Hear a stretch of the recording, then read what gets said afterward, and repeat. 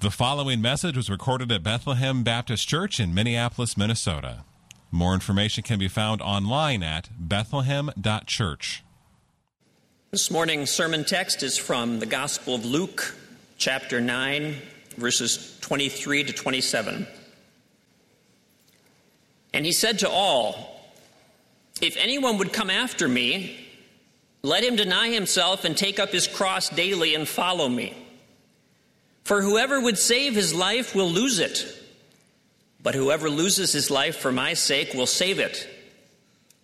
For what does it profit a man if he gains the whole world and loses or forfeits himself?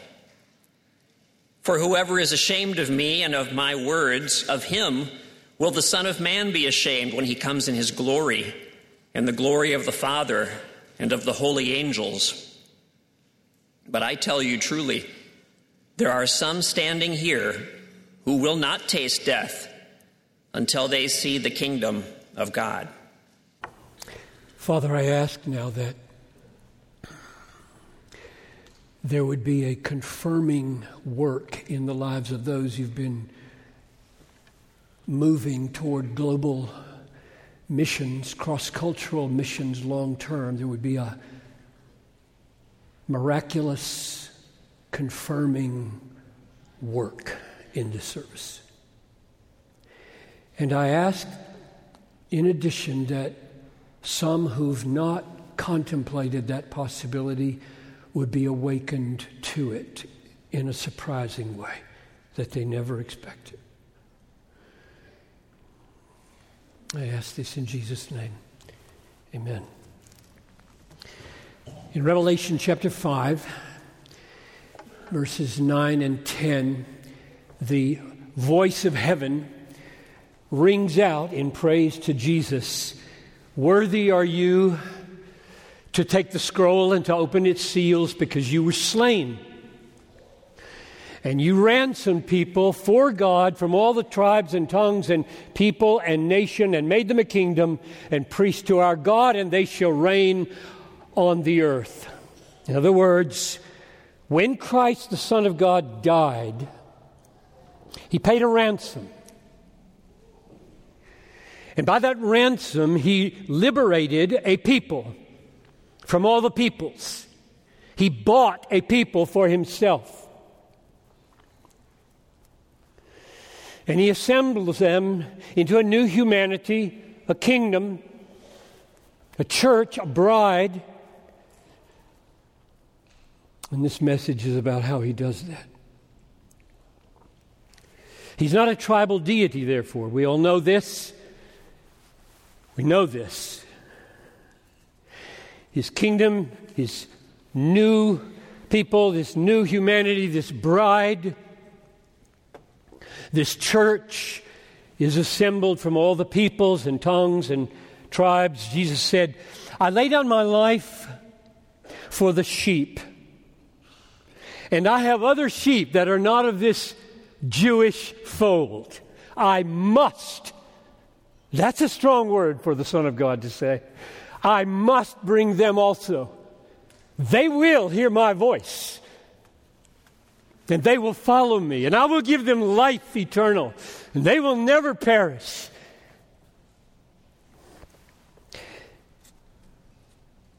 How do they hear his voice? He says, "They will hear my voice." All those peoples, all those tongues, all those tribes, all those nations will hear my voice, and my sheep will follow me. How do they hear it? Paul answers with a question, several questions. How are they to believe in him of whom they have never heard? And how are they to hear without someone preaching? And how are they to preach unless they are sent? As it is written, how beautiful are the feet of those who bring good news. We used to have a missions week at my college where I went 50 years ago called Beautiful Feet Week. It was so good. Feet are not beautiful. They're ugly, especially when you walk around with sandals on dirty roads. You want to have beautiful feet? Tell somebody good news. Get on the road. how are they sent? I mean, it says that nobody's going to go unless they're sent. It happens in services like this and 10,000 other ways. God stretches out His hand as I preach, as we sing, as you look at these pictures, as someone prays, as someone recites Scripture. It happens in services like this and 10,000 other ways where the Holy Spirit moves in ways nobody can explain and turns people into goers and senders. Nobody can explain this. It's happening right now in this room. What a miracle. What an awesome thing that happens under the Word of God. He does it by means, all authority in heaven and on earth is mine. Go therefore. He looks us all right in the eye. Says, go therefore, make disciples of all nations, baptizing them in the name of the Father and of the Son and of the Holy Spirit, teaching them to observe everything I've commanded you. And look, it's just so sweet. I'll be with you always to the end of the world. What a promise.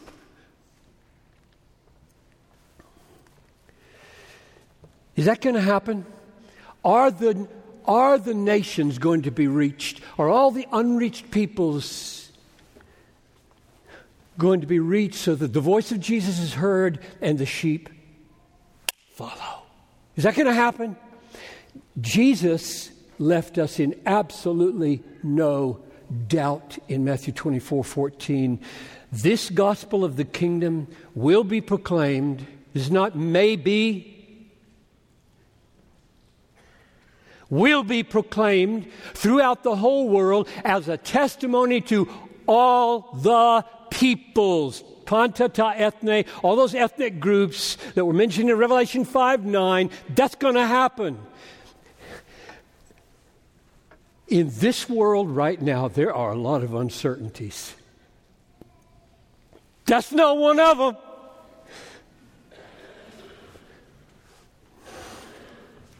Someone might say, you know, Pastor John, with war in the Middle East, war in Ukraine, wars all over Africa right now, this is not an optimal time for world evangelization. This is not an optimal time for you to be recruiting. To which Jesus responds, that's the opposite of what I say. Here's what Jesus said. You will hear of wars and rumors of wars. Nation will rise against nation and kingdom against kingdom. And this gospel of the kingdom will be proclaimed throughout the whole world as a testimony to all the nations. And then the end will come. They always go together. Wars and world evangelization. You wait till there are no wars, you'll never go.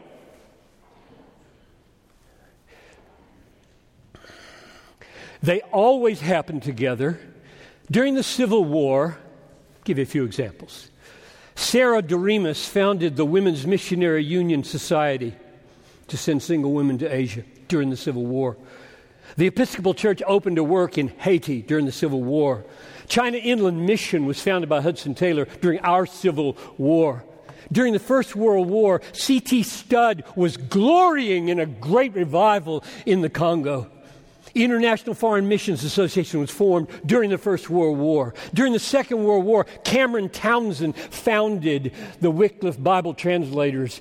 During the Second World War, New Tribes Mission was founded. During the Second World War, the Conservative Baptist Mission Foreign Mission Society was formed. Mission Aviation Fellowship was formed. Far Eastern Broadcasting Company was formed, all during the Second World War. During the Korean War, World Evangelical Alliance was formed. Bill Bright created the Campus Crusade during the Korean War. Trans World Radio was formed during the Korean War. It always goes together.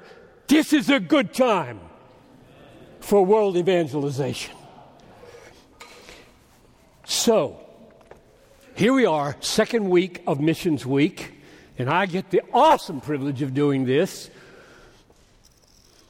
For 40 years, I think, pretty much without fail, the second half of Missions Focus, we've had a call to the front at the end of the service. So I'm going to tell you how that's going to go. I'm going to invite, in about 30 minutes, 3 groups of people to come.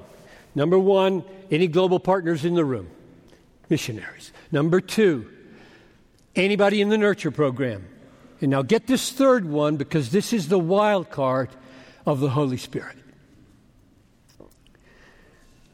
Those of you who sense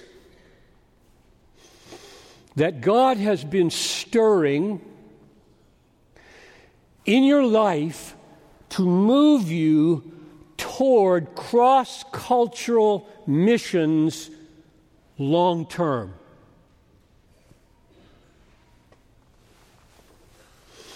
So that's not everybody. It's not even most of you. But oh, it is some of you. And this service is a crisis moment for some, because you've been wondering, is that me? And I'm not asking you to be sure, right? Get this clear now. When I ask you to come, I'm not saying you know. I'm saying you sense, but you're not sure, but that's the trajectory of your life. That's the direction that you're moving. If God stops you, He'll stop you. Okay? That's where we're going at the end of the service in a few minutes. Now, how does He do this? How's it going to happen in the next 30 minutes if it hasn't happened already? It's going to happen as it regularly happens through the Word of God. You're reading your Bible, you're listening to a sermon, and something happens. That's the way it happened to me. 1966, September. It was over after the preaching of John Harold Ockenga at Wheaton. It was over. I was done.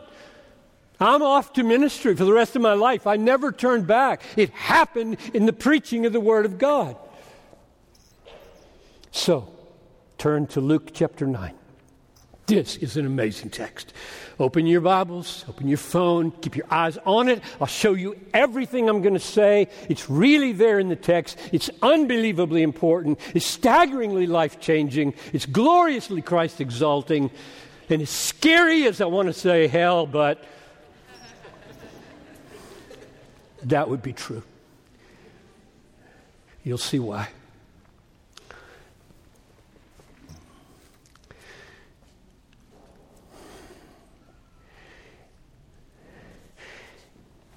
Verse 22, prior to the text, Jesus had just said, this is Luke 9:22, the Son of Man must suffer many things and be rejected by the elders and the chief priests and scribes and be killed.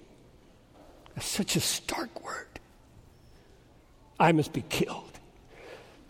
And on the third day be raised. So it's not surprising, is it, that He goes forward to die, that He would say, if you want to come with me, that's how it's going to be. Verse 23. And He said to all, so this is for all, not just missionaries. It does have a sweet and special context for missionaries, but let's all take it. Jesus is talking to everybody in this room and online. If anyone would come after me, let him, number 1, deny himself. Number 2, take up his cross daily. And number 3, follow me. 3 ways to get behind Jesus as His disciple. Let's take them one at a time. First, you want to get behind me and be my disciple? You got to deny yourself. There will always be pleasures, comforts, and securities in this life. Christians must deny themselves.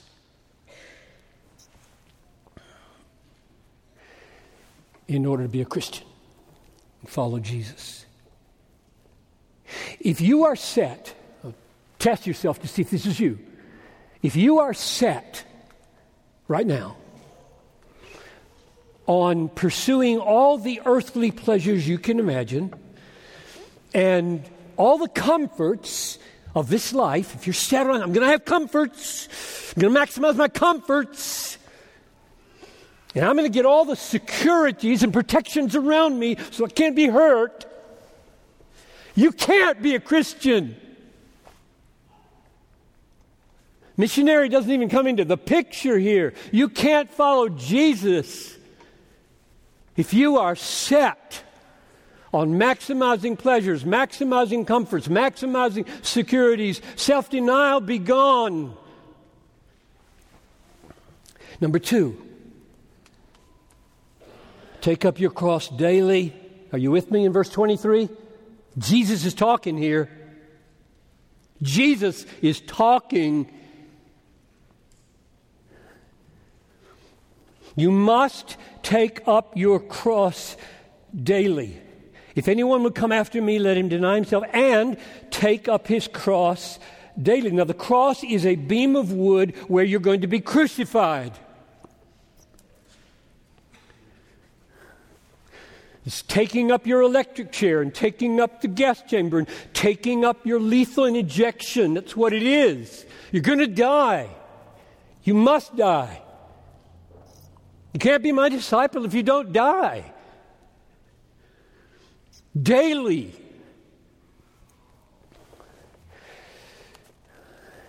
So we join Paul, don't we? I am crucified with Christ. It is no longer I who live, but Christ who lives in me. In the life I now live in the flesh, I live by faith in the Son of God who loved me and gave himself for me. It's like that lieutenant in Band of Brothers who said, look, timid-hearted private, the way not to be afraid of being killed in battle is to assume you're already dead.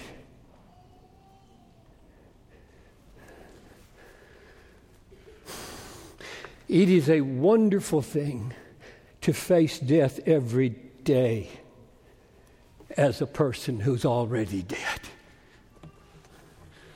It's a wonderful thing as an old man to face death every day as a dead man. I'm dead. I've already died. Bring it on, death. What can you do? That's the way Jesus talked.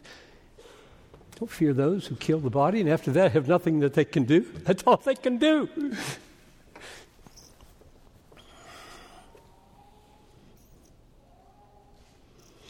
So, wake up every morning and say, I belong body and soul to Jesus Christ. He's my life. I'm not my own. I've died to self-rule. I've died to self-sufficiency. I've died to self-exaltation.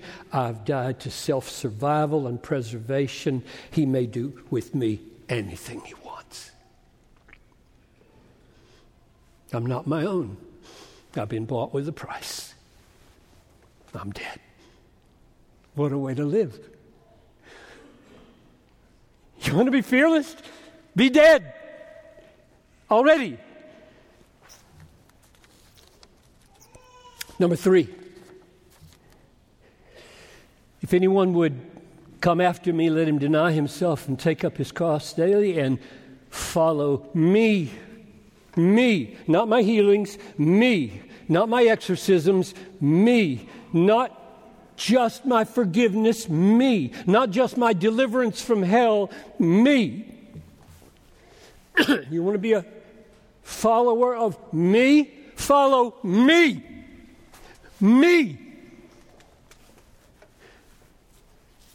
So, self-denial, pleasures, comforts, securities, death to self-rule, self-sufficiency, self-survival, self-exaltation. 3rd, delight in Jesus.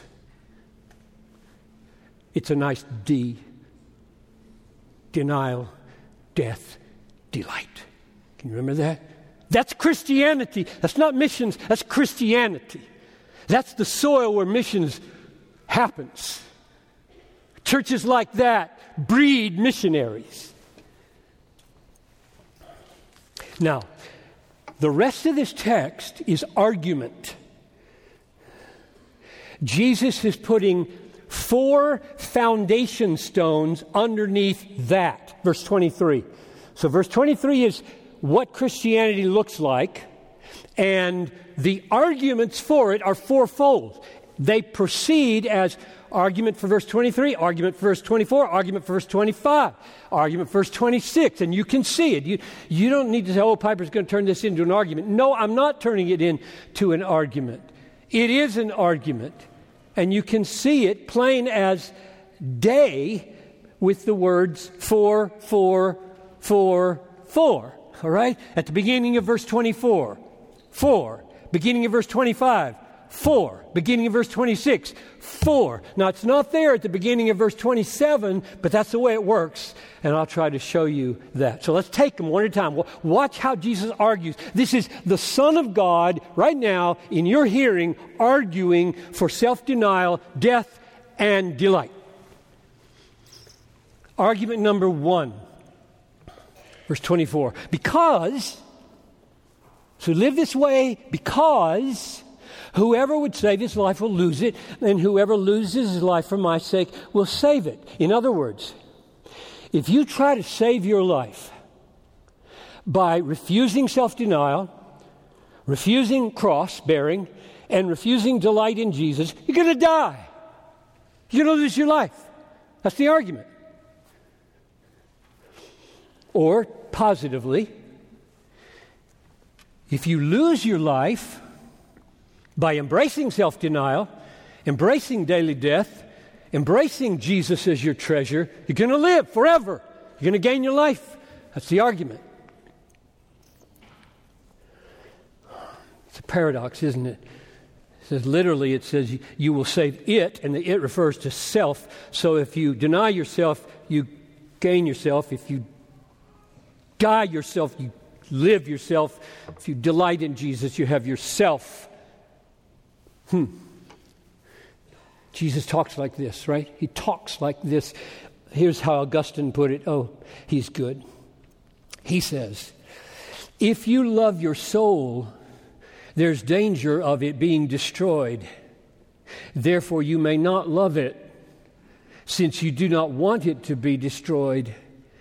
But in not wanting it to be destroyed, you love it. That's right. And Jesus knew it was right. And that's how he's arguing. You want to save your soul, people. That's the given. Nobody wants to go to hell, except people who joke about it and think all their friends are there. That's idiot. That's an idiot talking. You do not want to go to hell. You want to live. And he knew it. Let me make this really clear if I can. There is nothing sinful about wanting to live forever with Jesus. You got that? There is nothing sinful about wanting to live forever with Jesus. I'll put it negatively. Now listen, it's a sin. A deadly, mortal sin not to want to live forever with Jesus. That's the assumption of this argument. This argument doesn't work any other way than that. So there's no ultimate self-denial in the Christian life. There's only temporary self-denial. You deny yourself 80 years of many things to gain them forever.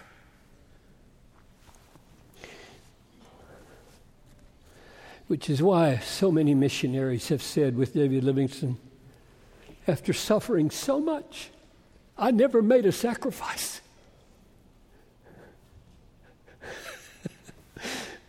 The people that have suffered for Jesus most talk that way.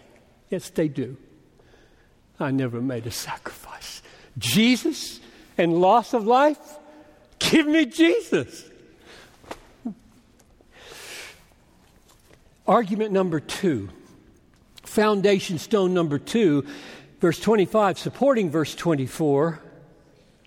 For what does it profit a man if he gains the whole world and loses or forfeits himself? And the answer to that question is nothing. It profits nothing. So how does the argument work? It goes like this.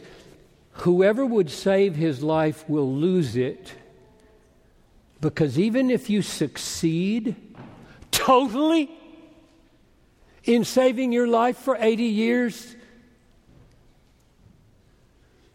by not denying yourself at all, not dying at all, delighting in the world instead of Jesus, if you totally succeed, you die. You forfeit your life. You gain the whole world. You forfeit your life. If Warren Buffett and Jeff Bezos and Bill Gates and Elon Musk and Mark Zuckerberg don't deny themselves, take up their cross daily, and delight in Jesus, they will perish. The richest men in America are on a collision course with total loss. Don't join them. Don't be idiots. Don't join them. Come on, get a life. Get a life that lasts forever. Don't waste it. May God save them. I don't know what their belief is. May God save them. Now, verse 26 is the foundation stone number 3, and it supports verse 25. For, this is our third, for, or because whoever is ashamed of me and my words, of him will the Son of Man be ashamed when he comes in his glory and the glory of the Father and of the holy angels. So how does that verse support verse 24?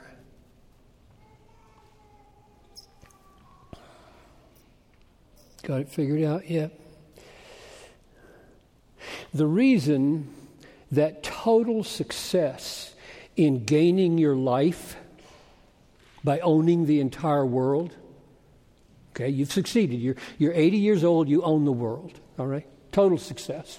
You gained your life. The reason that's a catastrophe is because in order to make that your goal in life, you have to be ashamed of Jesus. You have to be. If Jesus were your most admirable friend and your treasure, you couldn't devote yourself to owning the world. So Jesus is assuming if you got there, you totally succeeded.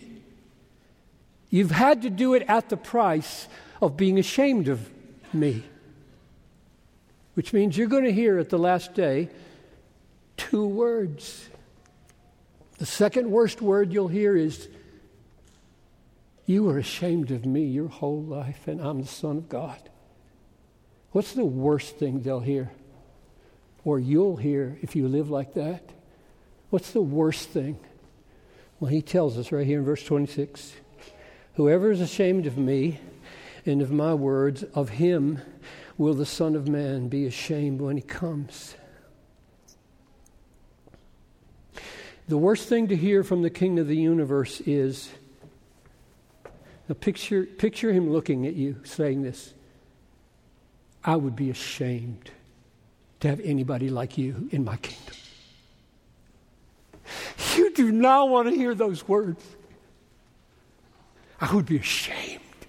I'd be ashamed to have the likes of you in my heaven. God, that's going to be an awful moment.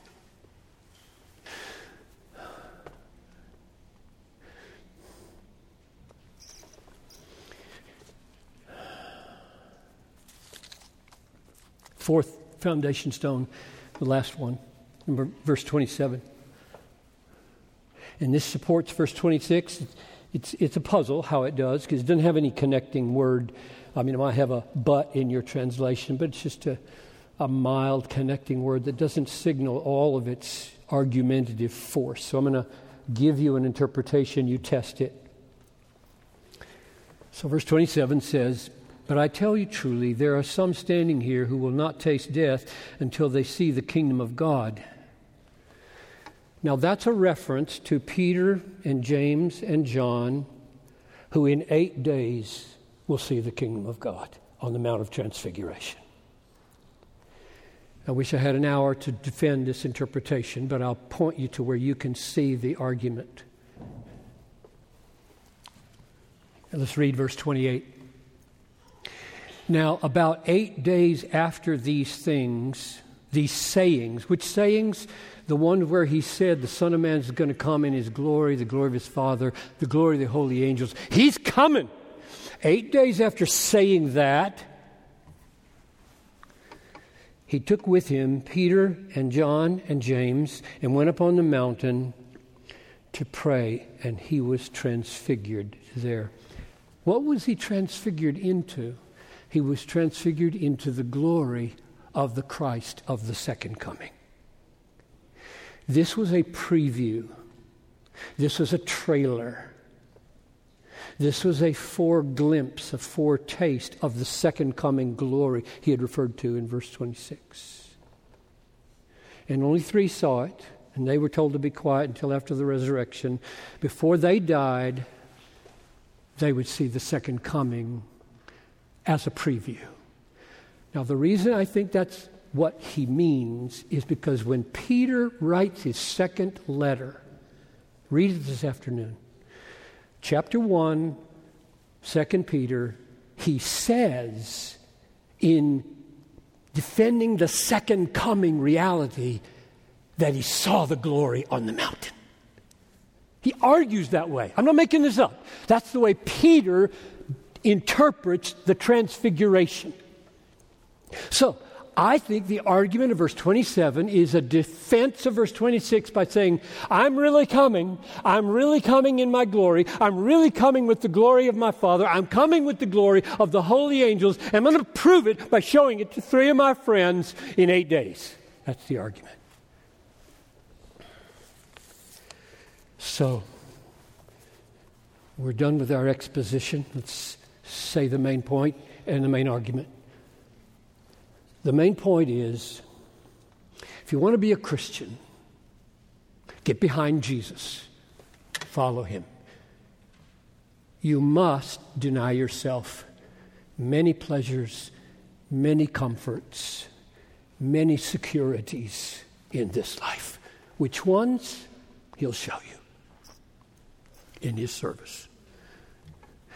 Number 2, you must die. Every day. I'm not my own.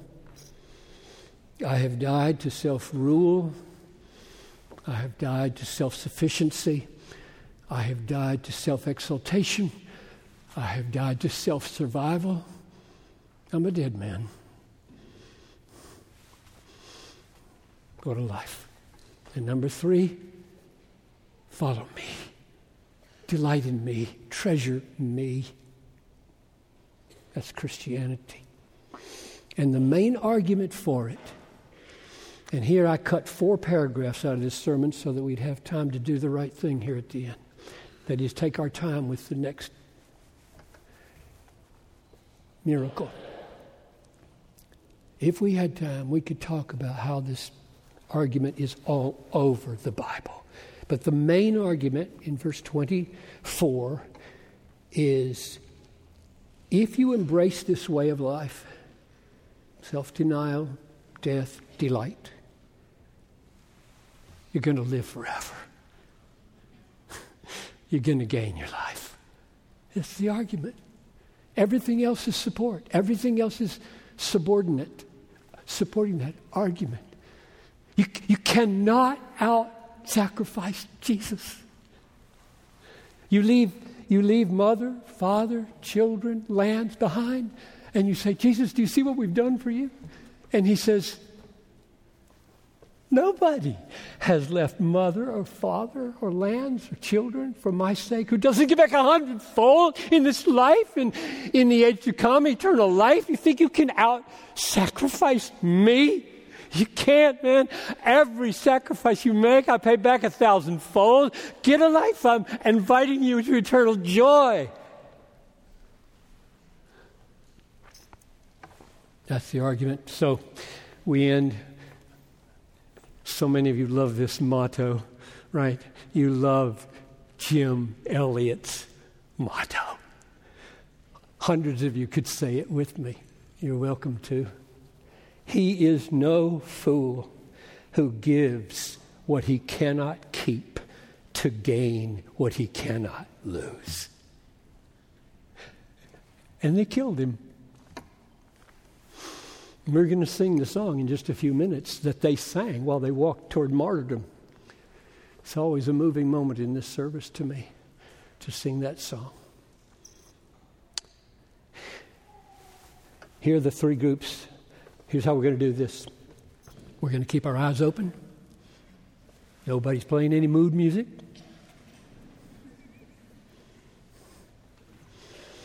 I'm just going to pray for God to work. And then I'm going to ask these three groups to come. Global Partners, Nurture Program people, and then that group where God is doing things. He's been doing them for years. Might have just started in the service. You sense, let me try to say it clearly now. You sense that God is stirring in your life to move you toward cross-cultural, long-term. So I know everybody's going to do a short-term mission project, I hope. I don't want everybody to come. Long-term missions.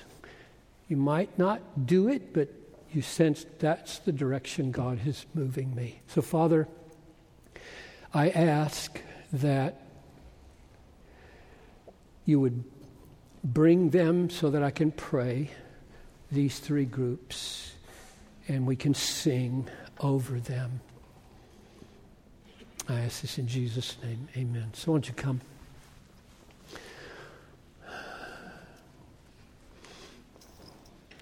And just stand here at the front facing me.